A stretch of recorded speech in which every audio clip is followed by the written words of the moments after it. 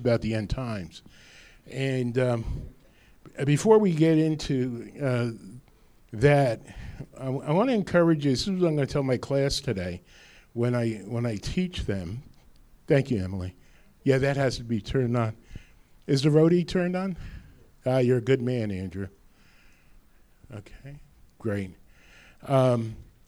Whatever you think you know about the end times, unknow it, all right? There's a lot of theories, a lot of speculation, and the whole point of me going through this is to give you all the information and the different views, and you decide, okay? And we get into that deeper, you'll see why. By the way, there is no uniform view. The only thing that most churches agree on, that's churches that at least believe that Jesus is coming back again, is just that he will be coming back again. And so that you can take to the bank. All right? So I'm going to ask our worship team to come up. Ladies, please.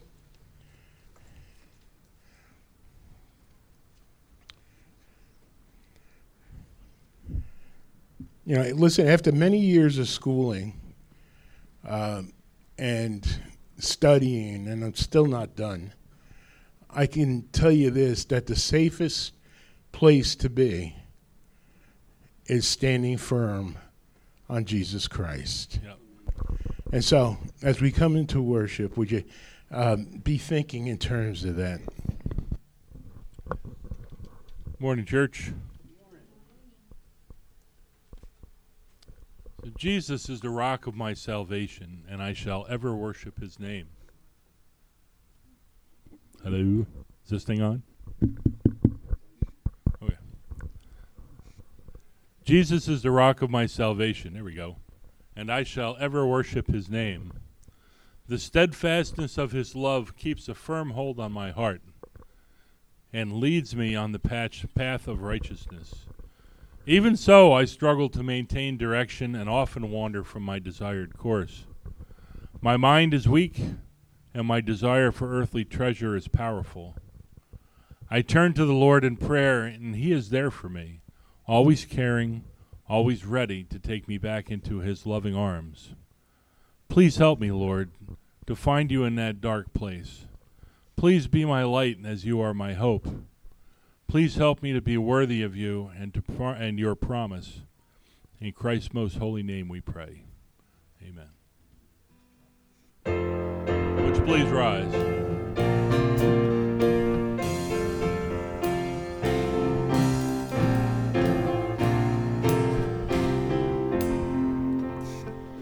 My hope is built on nothing less than Jesus' blood and righteousness. I dare not trust the sweetest frame, but wholly lean on Jesus' name. On Christ the solid rock I stand, all other ground is sinking sand, all other ground is sinking sand. His oath is covenant, his blood shall pour me in the whelming flood. When all around my soul gives way, he then is all my hope and stay. On Christ the solid rock I stand, all other ground is sinking sand, all other ground is sinking sand. When he shall come with trumpet sound, oh, may I then in him be found, dressed in his righteousness alone, all this to stand before the throne. On Christ the solid rock I stand, all other ground is sinking sand, all other ground is sinking sand.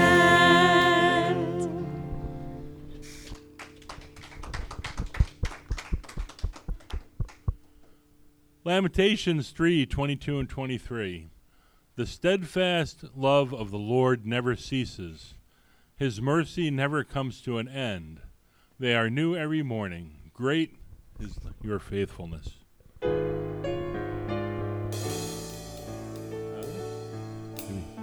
The core of this hymn is simple, yet entails some beautifully constructed messages. Overall, the message of the song points to the amazing faithfulness of our Heavenly Father. He has been, is, and always will be compassionate and unchanging in every season, in every aspect of creation.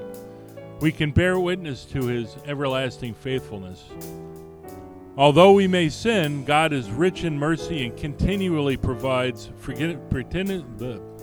continually forgives His people of their many transgressions. He is the supplier of peace, and His presence provides guidance.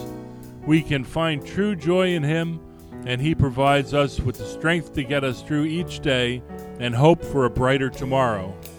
This hope and strength He replenishes continuously. With each new morning that passes by, God brings new mercies, providing everything we need when we need it. Great is God's never-ceasing faithfulness, from Abby Fortin, Geneva College blog.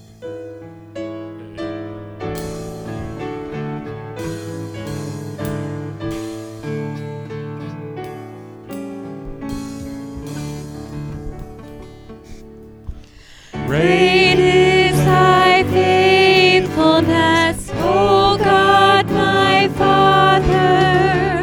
There is no shadow of turning with thee. Thou changest not, thy compassions they fail not. As thou hast been, thou forever wilt be. Great is thy faithfulness, great is thy faithfulness. Morning by morning, new mercies I see. All I have needed, thy hand hath provided. Great is thy faithfulness, Lord, unto me. Summer and winter and springtime and harvest, sun, moon, and stars in their courses above, join with all nature in manifold witness to thy great faithfulness, mercy, and love. Great is thy faithfulness, great is thy faithfulness. Morning by morning, new mercies I see.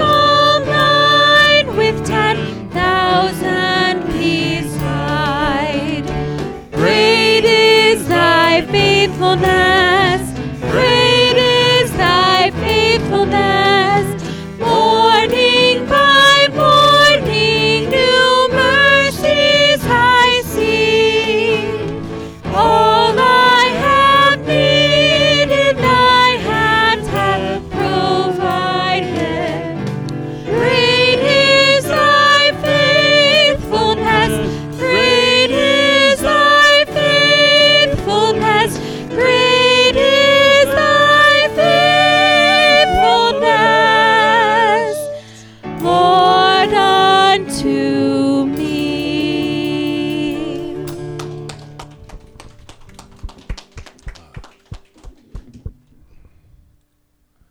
The Lord welcomes everyone into his dwelling place. God's temple is sacred and holy and a perfect place for worship. Again from Miss Fortin. With the end of a long and hard week comes hopeful beginnings of a fresh start every Sunday morning. Sundays allow for a time of relaxation from the difficulties of the passing week and the approaching work that hits you like a freight train on Monday morning. Attending church Sunday mornings is symbolic to giving God the very first of our week by listening to his word, praying, engaging in Christian fellowship, and singing praises to our Heavenly Father. We are blessed to have a place to worship the Lord. Matthew says, "For where there are two or three gather in my name, I am with them. I am there with them." So, Lord, we praise you and ask you for continued blessings upon us and our loved ones. We thank you for everything that you have given us and for our very lives. Please help us to be worthy of you as we live in hope of being called to you on our final day here on earth. Amen.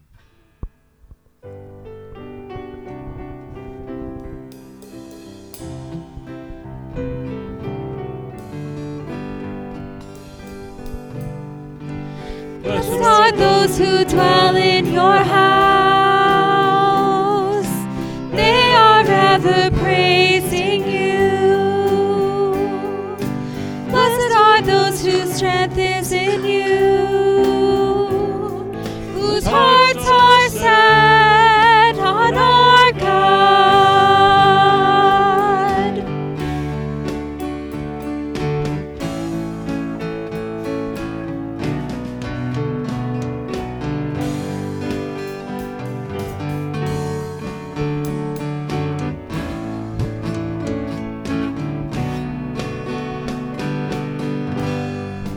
Blessed are those who dwell in your house. They are ever praising you. Blessed are those whose strength is in you, whose hearts are set on our God. Blessed are those who dwell in your house. They are ever praising you. Blessed are those whose strength is in you, whose hearts are set on our God.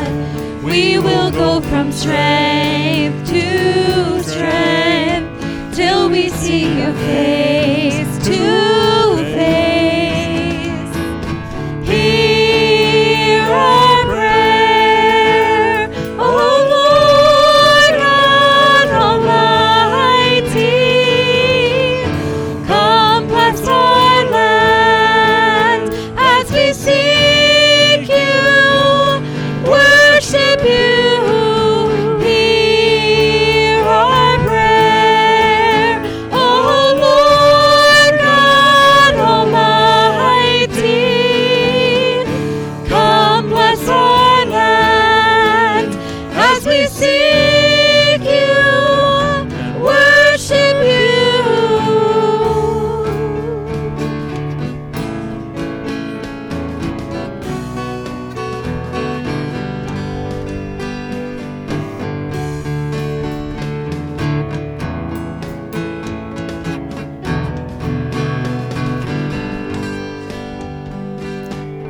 For you are holy, for you are holy, for you are holy, Lord. For you are holy, for you are holy, for you are holy, Lord. For you are holy, for you are holy, for you are holy, Lord. For you are holy, for you are holy, for you are holy, Lord. Hear our prayer, O Lord God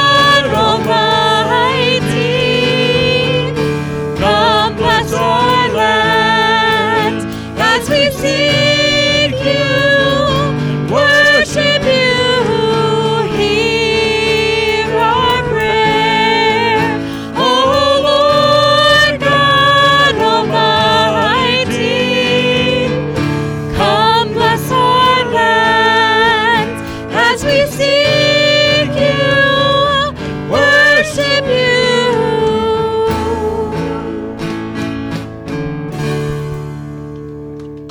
Amen.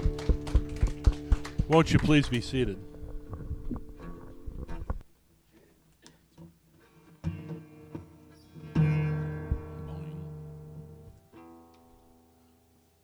Please read with me, brothers and sisters, the responsive reading, Daniel 7, 13 and 14.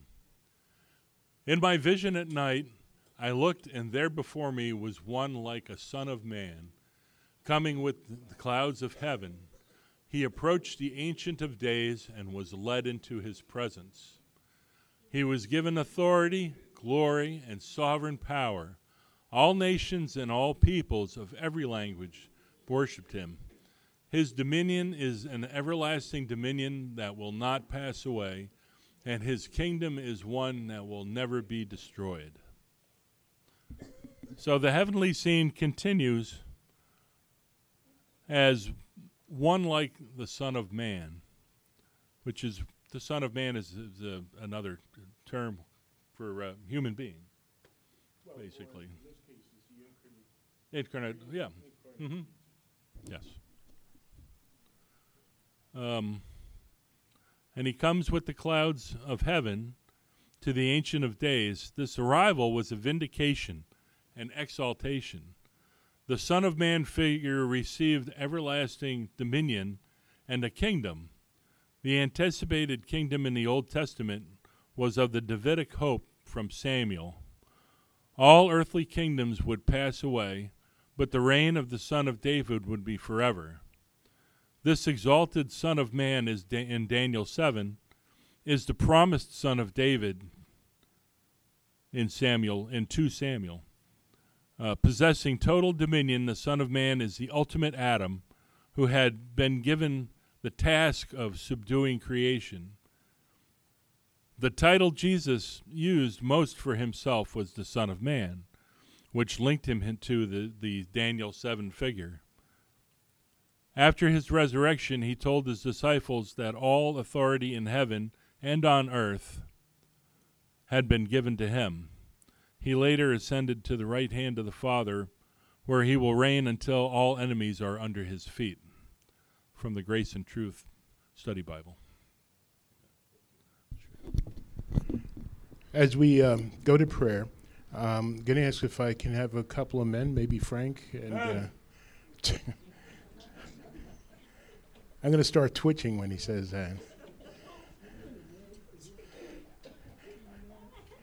As we go to prayer today, unfortunately, I heard on the news this morning that I think it was in Arkansas, a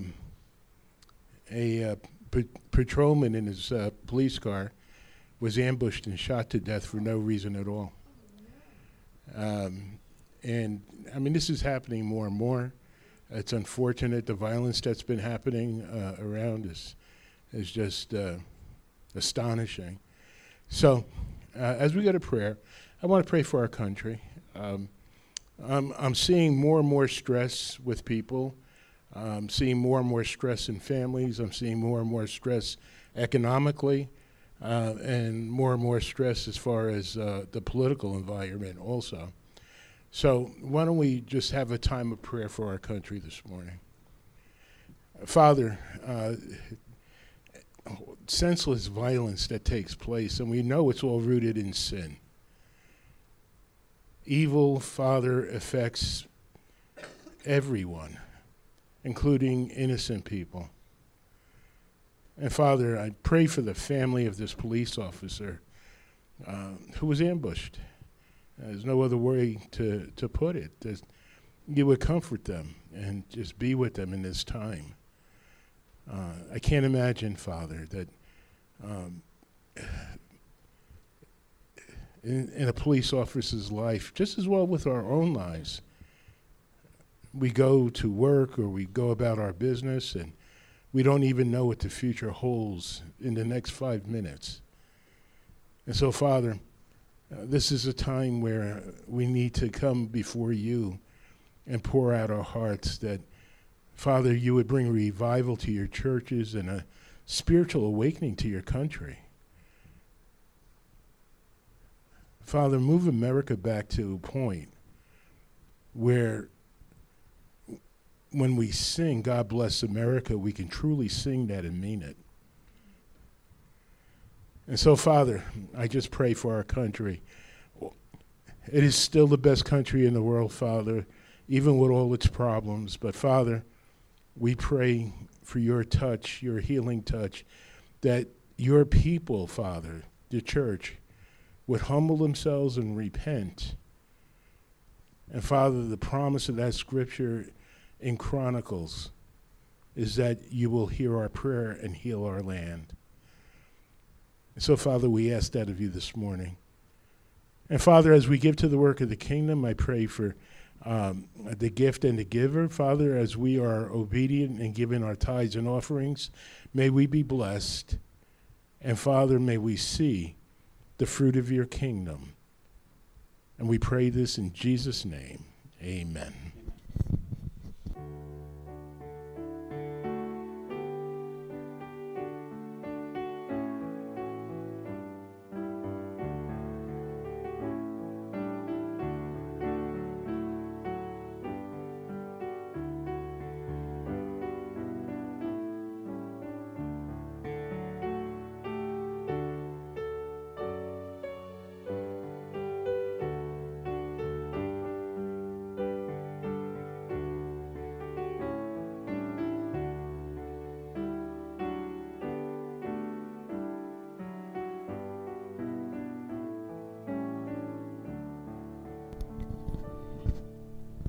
Thank you. As we look at Matthew 24 again today, we're going to complete the chapter. And I just want to let you know, part of my training years ago when I was in college, I worked as a special police officer over in Lavalette with my brother, as a matter of fact. And prior to me starting there, we had to go through training, and it was good training. But I was taught that when you're in a patrol car, that you don't have a predictable schedule. And the reason why you don't have a predictable schedule is because criminals are sharp, usually, dumb in other ways, but sharp in some ways, and they'll figure out your schedule, and they'll plan the crime around the schedule. So we were taught to not have any fixed schedule, just to kind of randomly, go into places, and you'd be surprised at what you see when you do that. It's almost on the order of a boss being out for one day, and his boss all of a sudden comes in and catches you by surprise while you're playing a game on the computer or shopping on the internet rather than doing your own work or taking long lunches. That actually happened in a company I worked for.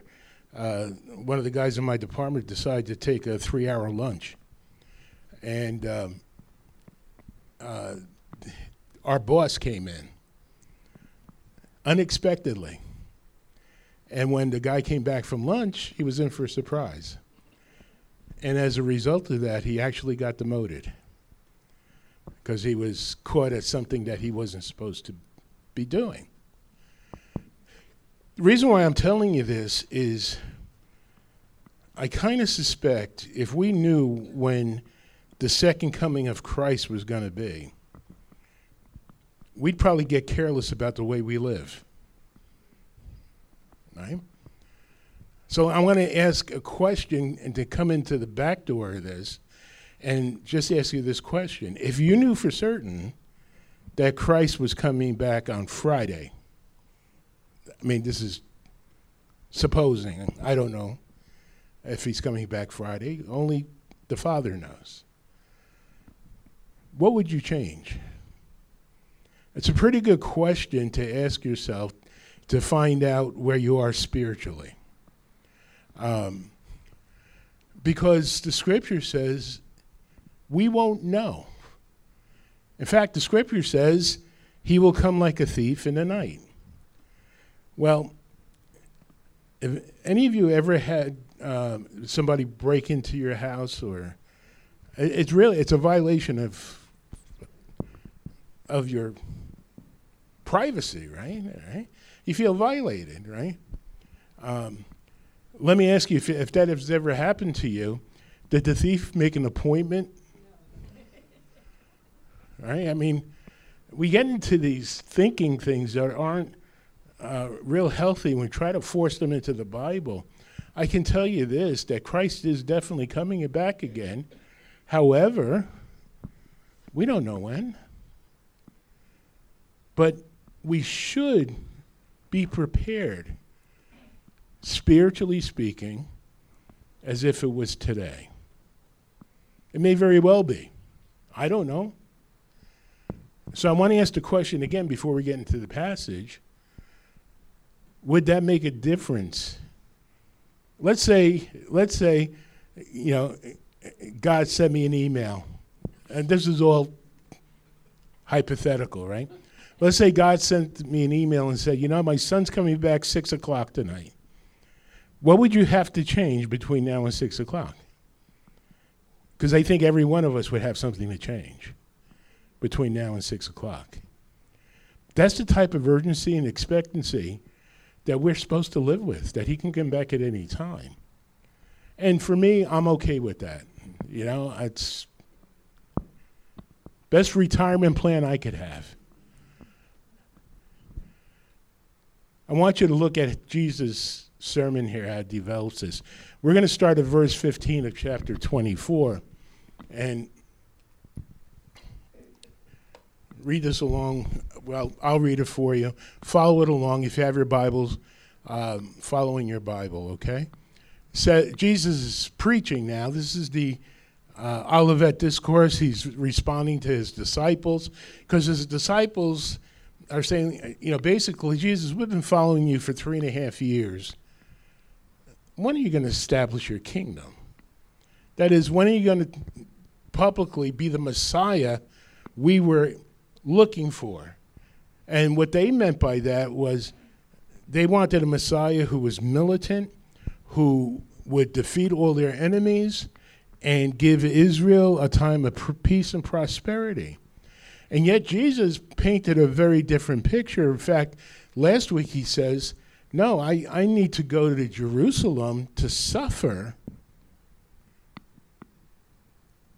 as the Son of Man, to pay the penalty for original sin, so that people might be saved by faith.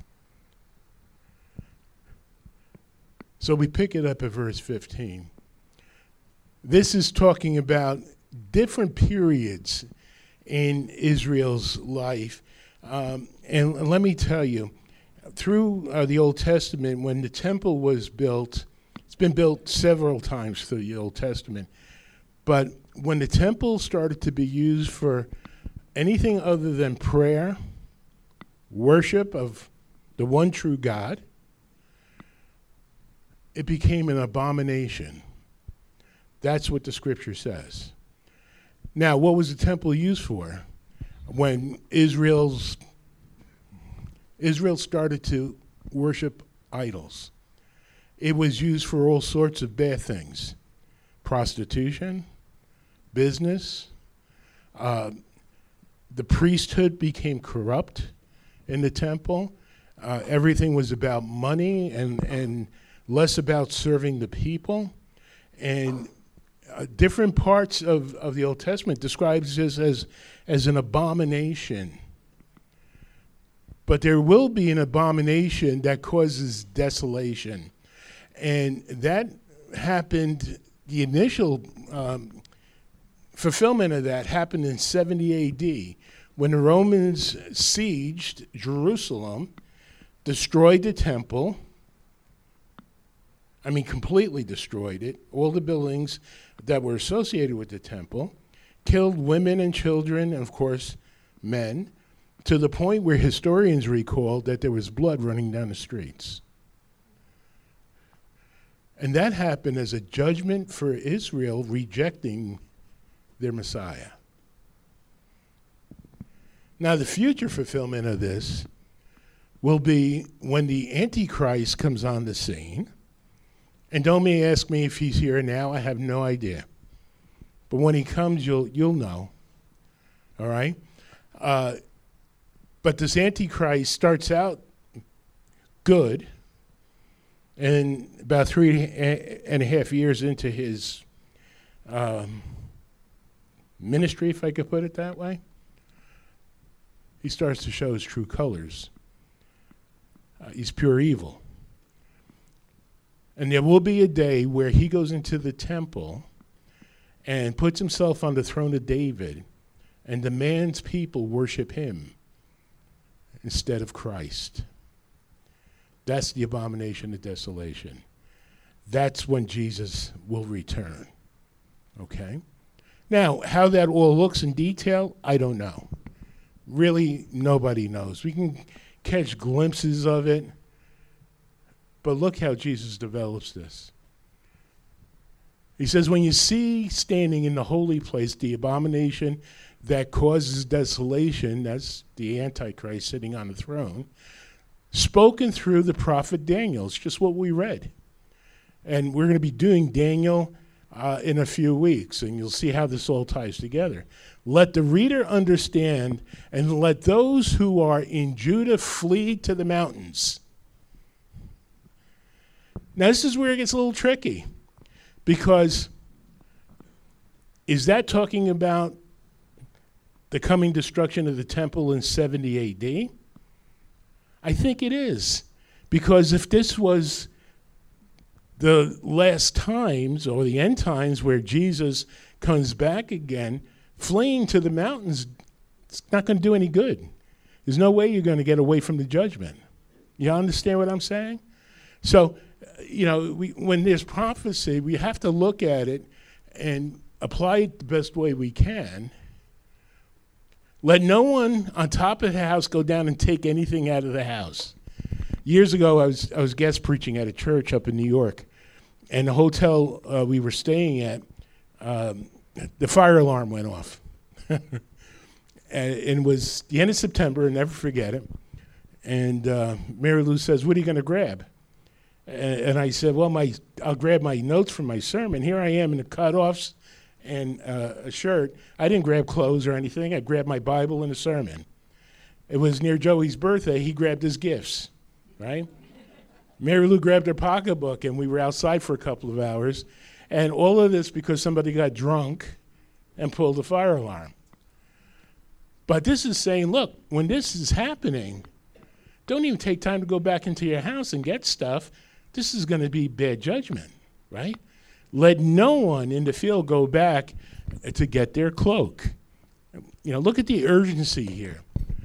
How dreadful it will be in those days for pregnant women and nursing mothers. Pray that your flight will not take place in the winter Sabbath. So I really think this is talking about the immediate fulfillment of the destruction of the temple in 70 A.D.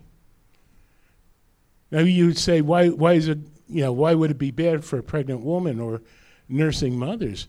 Well, it's tough. As Mary knew, it's tough to be pregnant and be on the run, right? And it's tough to be a nursing mother and be on the run because babies get hungry when they get hungry, right? And he says, pray that your flight will not take place in winter. Why? Because winters, even in the Palestine area, are harsh. Or on a Sabbath. Wow.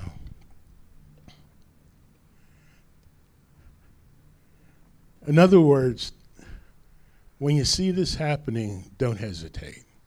There's an urgency here, right?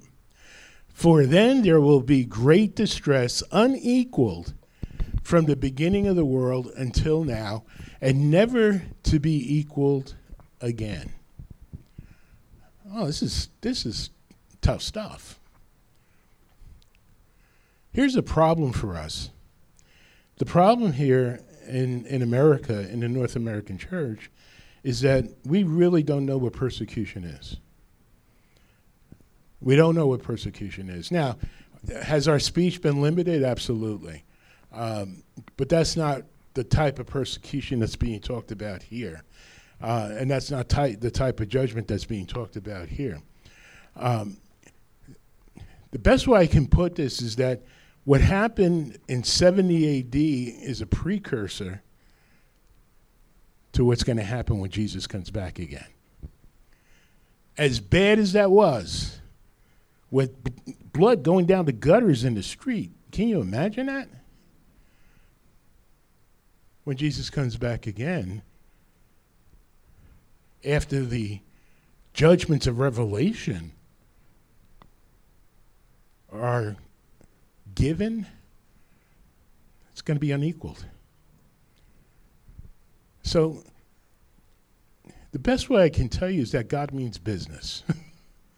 He means business. You know, we've become lazy in the fact that we want Christianity on our terms. We want easy, simple, no suffering. And I have to step back and say, I wonder what the believers in Korea, North Korea, would have to say to us. I wonder what the underground church in China would have to say to us. The underground church in Iran, what they would have to say to us. Because in these countries, also with Turkey, you're either imprisoned or you're shot because of your Christian beliefs. They're persecuted.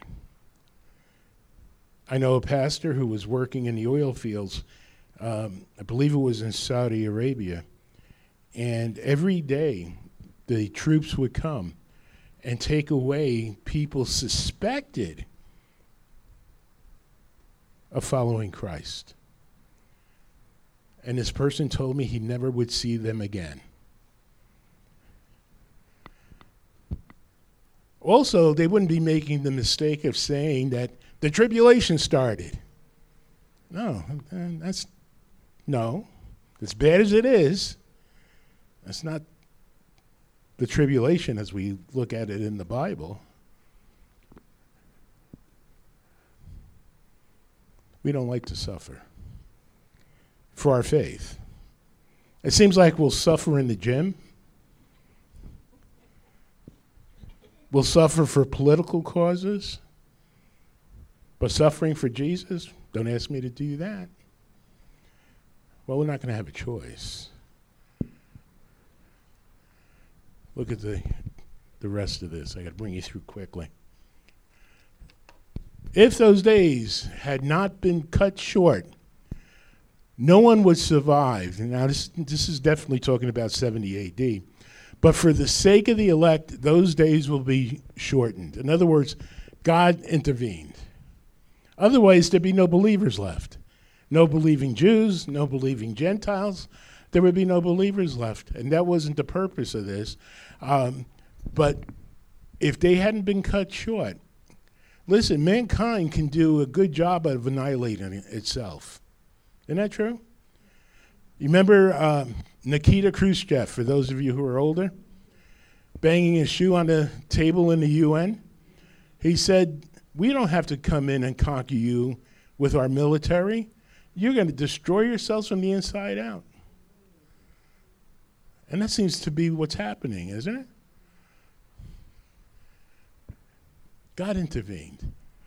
At a time, if anyone says to you, look, here is the Messiah, or there he is, do not believe it. In other words, from now until Christ establishes the eternal state, there's always going to be people saying that they're the Christ, they're the Messiah, they're the Savior.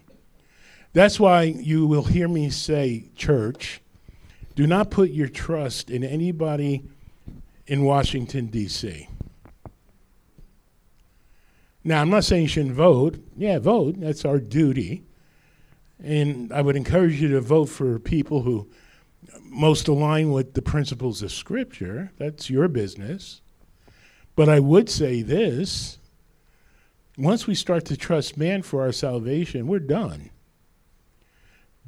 The only way that we have any hope is following the genuine Messiah. We even do this with pastors. We celebritize pastors, don't we? Especially the ones who preach about the end times. You know, they have all the nice charts on the wall and everything. They really think they have it all figured out. Well, let me tell you something. They got nothing figured out. Because nobody knows when Christ is coming back again. And yet, these guys, you know, they'll stand up real cocky-like, if I can put it that way, and think they have it all figured out. No. You realize when Jesus was on the earth, he had no idea when he was coming back again. Only the Father knew. For false messiahs and false prophets will appear and perform great signs and wonders to deceive, if possible, even the elect. That's us. Those who were born again. And he says, see, I have told you ahead of time. Don't be misled. Don't be misled. Do not panic. I told you that last week. There'll be wars and rumors of wars. There'll be all sorts of bad things happening, but Jesus himself says that is still not the end. Don't panic. God's still in control. It's God's timing, not our timing. Right?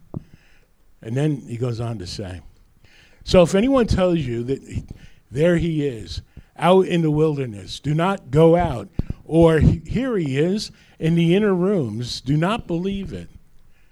Don't believe the false teachers, the false prophets. For as lightning, listen to this, for as lightning that comes from the east is visible even in the west, so will be the coming of the Son of Man. It's going to happen like a flash of lightning. And nobody knows when. How fast does light travel? 186,000 miles per second. That's why Paul says in the twinkling of an eye, he'll come. Whenever there is a carcass, the vultures will gather. We're going to look at that in Daniel, so I'm going to reserve that. This is an incredible statement because it seems like the world system likes to gloat over the death of good people.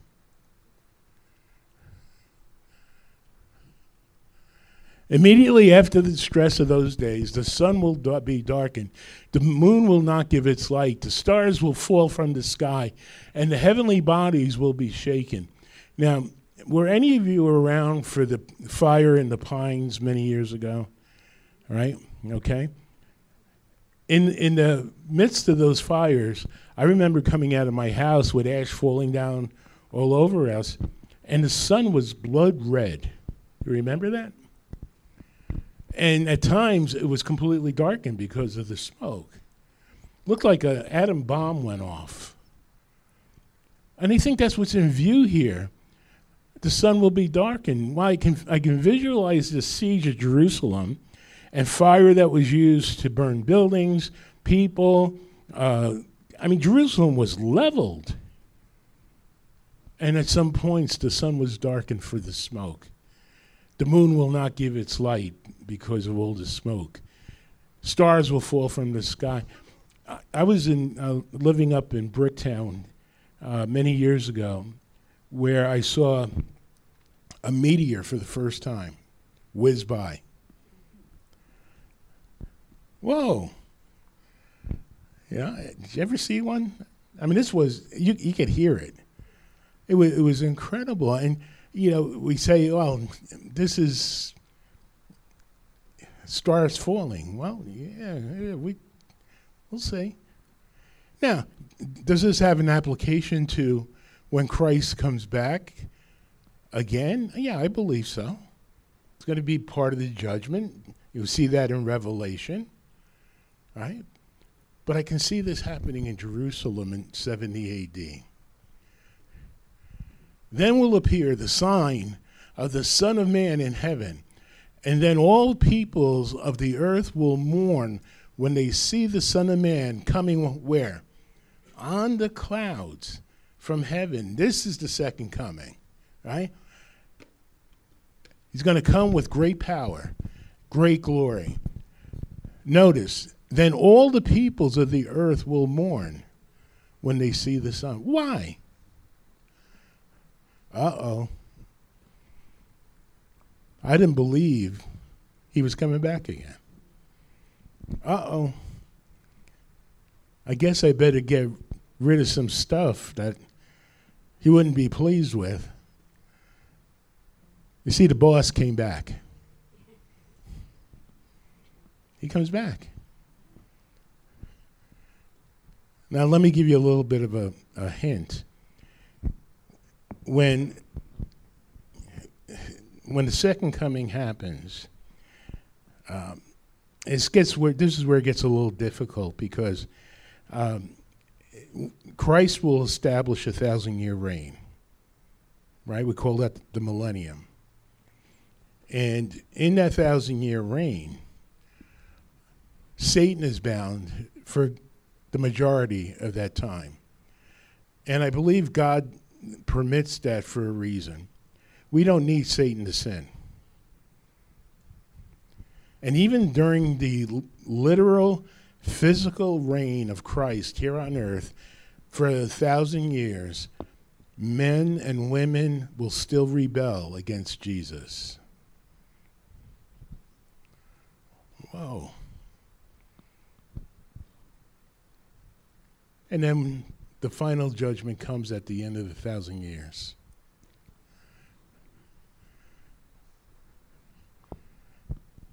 I had a relative. We were driving together on the parkway one day, and he dabbled in kind of everything. A little bit of Judaism, Roman Catholicism. He dabbled in evangelicalism, mainline Protestant churches. And we would always talk about the gospel. And I would say to him, you know, you're asking me questions from the Bible. I'm telling you what it means to be born again, what it means to be a follower of Christ. And why are you still dabbling in all these other areas? And he says, I want to make sure my bases are covered. I don't want to be wrong. Okay. Listen, if Christ isn't your Lord and Savior, well, I don't care where you dabble, it doesn't do you any good. All right? Jesus is coming again. In the twinkling of an eye. Let me finish this out with you. And he will send his angels with a loud trumpet call. Listen, I don't know if you remember it all, but Al Hurt used to be a trumpeter, right? One of the best I ever heard, and the clarity with which he played the trumpet was amazing. This trumpet call is going to be even more amazing than that. And they will gather his elect, those who were born again, from the four winds, from all the earth, from one end of the heavens to the other. And now learn this lesson from the fig tree. As soon as its twigs get tender and its leaves come out, you know that summer is near. In other words, you can see the signs that summer is near. Even so, when you see all these things, you know that it is near, right at the door. And he goes in to say, truly, I tell you, this generation will not pass away until all these things have happened. Heaven and earth will pass away, but my words will never pass away. This is another one of those, I think, double fulfillments, because Jesus is talking to his disciples, right? He's saying, listen, you're going to see some of this because you're part of this generation. This generation will not pass away until these things happen. What things? The destruction of Jerusalem. And then he says, heaven and earth will pass away. This is talking now about what we read in Revelation now. But my words will never pass away. Wow. The Word of God will always be. Always has been, is, and always be. How do I know that? Because Jesus is the Word. Isn't that true? Jesus is the Word. Heaven and earth will pass away, but my words will never pass away. Paul does a whole discourse on faith, love, and hope. Right? And when Christ comes back again, and he comes for his believers, our faith will be realized, correct? Lord, haste the day when my faith shall be sight. The clouds be rolled back as a scroll. The trump shall resound, and the Lord shall descend. Even so, it is well with my soul.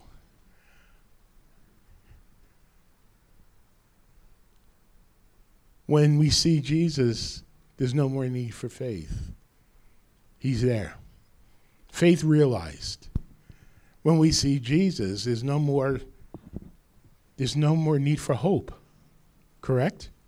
It's our hope realized, our salvation. But love continues. Love is the only one of the three that will continue for all eternity.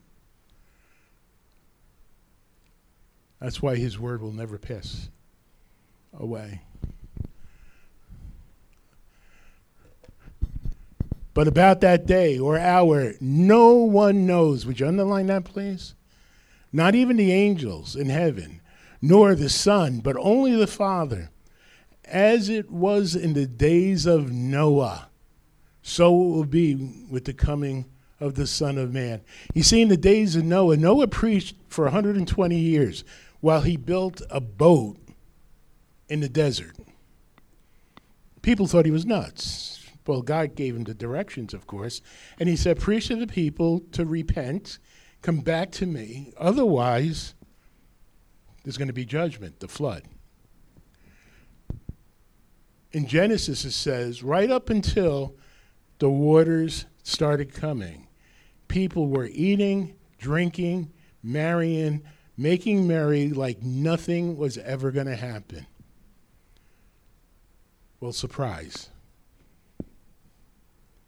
The waters started coming up. God closed the door on the ark. That's what the scripture says. I'm glad for that. If I were Noah, I wouldn't want that responsibility. But God closed the door, and people knew it was too late.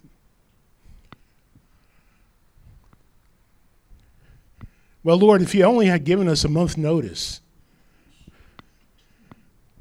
And, God must scratch his head because we repeat this all through history, especially Israel's history and church history. God sends prophets to tell people to return to God. I believe pastors need to be telling people in this day, in this country, repent and turn to God before it's too late. And yet we just go on like nothing. Most good pastors and prophets are stoned to death. We don't want to hear that. We want to hear good things. Tell me I'm going to have lots of money. Tell me I'm going to have a good life. Tell me I'm going to marry a wonderful person. No, all I could tell you is this, that Jesus is coming again, and I don't know when. Will we be ready? For in those days, before the flood, here it is. You think I was making this up? People were eating and drinking, marrying, and giving them in marriage up to the day Noah entered the ark. And they knew nothing about what would happen until the flood came and took all of them away. Then that is how it will be with the Son of Man, coming of the Son of Man. Wow. Church, we got a lot of work to do. First of all, we need to keep pointing people to Christ and the cross and salvation. That's what we're called to do in the meantime. Look at this. Some people think this is a picture of the rapture. I'm not so sure, but I can see this happening. 2 men will be in the field, and one will be taken, the other one left. 2 women will be grinding with a hand mill. One will be taken, and the other one left. Therefore, keep watch, because you do not know what day your Lord will come. But understand this, if the owner of the house had known what time of night the thief was coming, he would have kept watch and would not have let him in his house, or his house be broken into.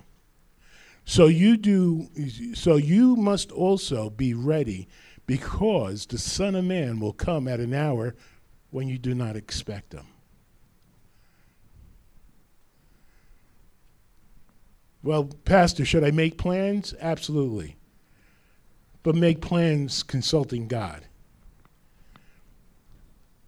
Can God change your plans? Absolutely. Will we let God change our plans? I hope so.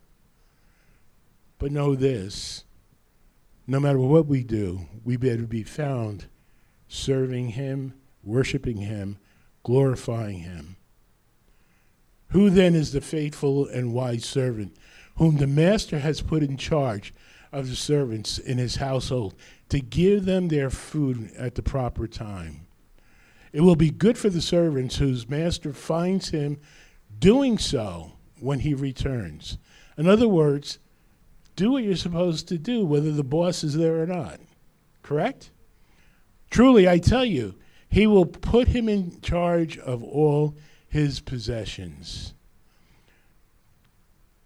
But suppose that servant is wicked and says to himself, my master is staying away a long time, and he then begins to beat his fellow servants and eat and drink with drunkards. In other words, he's just doing whatever he wants to do, right? The master of that servant will come on a day when he does not expect him, and at an hour where he's not aware of. He will cut him into pieces. This is the master. Assign him a place with, what's the word? The hypocrites. And there will be weeping and gnashing of teeth. You know what that phrase describes? Hell. A place of weeping and gnashing of teeth. We're going to talk a little bit more about hell next week as we go into chapter 24. But listen, if you take anything away from today, I can't emphasize this enough. Are we ready? Are we ready? If Jesus came back at 1 o'clock today, will we be found doing what he has called us to do? Or what in our lives need to change? What sin needs to be confessed? Have we been reading the Bible like we should? I'm talking about reading it devotionally, studying it. Are we praying like we're supposed to be? Are we coming to church like we're supposed to be?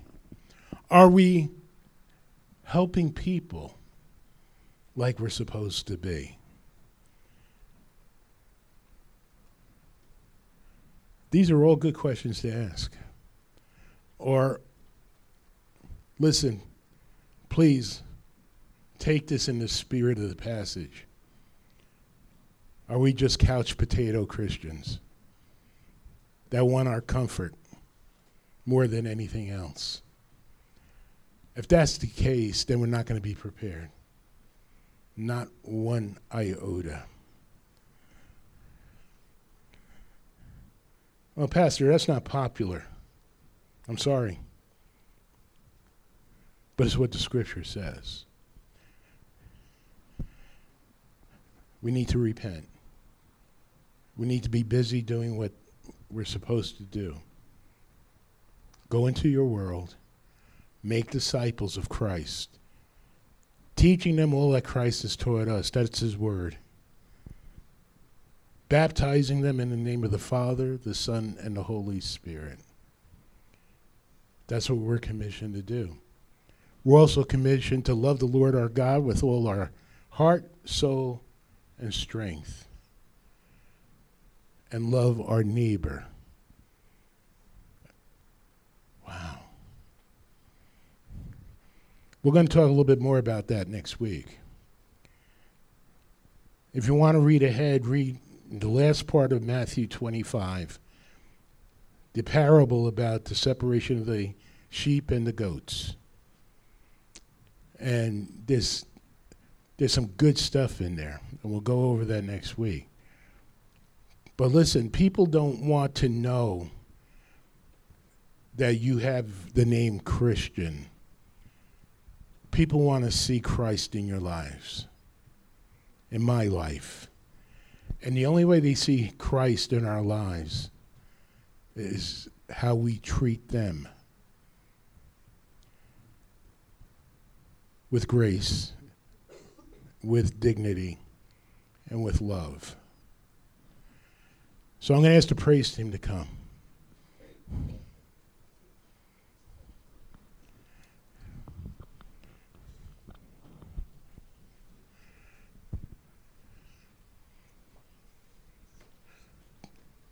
Take light in this. There's nobody perfect. No one. Even a professing believer is not perfect. We know that. That's why God gives us the gift of confession, to confess our sins. And he's faithful and just to forgive us. That's what the Apostle John says. And we should be doing that because none of us is perfect. But forever, God is perfect. Forever. Even when I'm unfaithful to him, he's faithful to me. And if that means that he needs to discipline me to get me back on track, so be it. And that should be for all of us. Forever.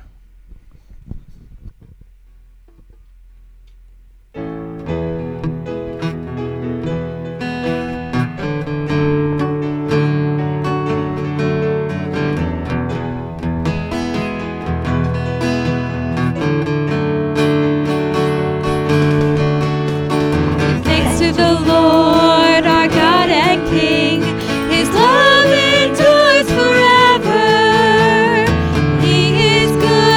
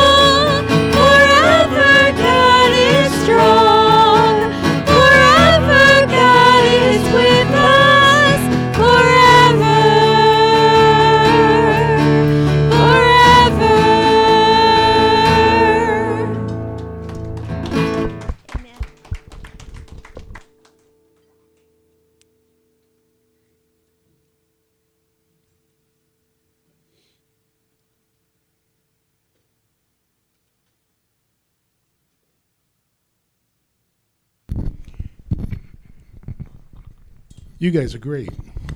You sang beautifully. Thank you for coming today. We're blessed by your presence.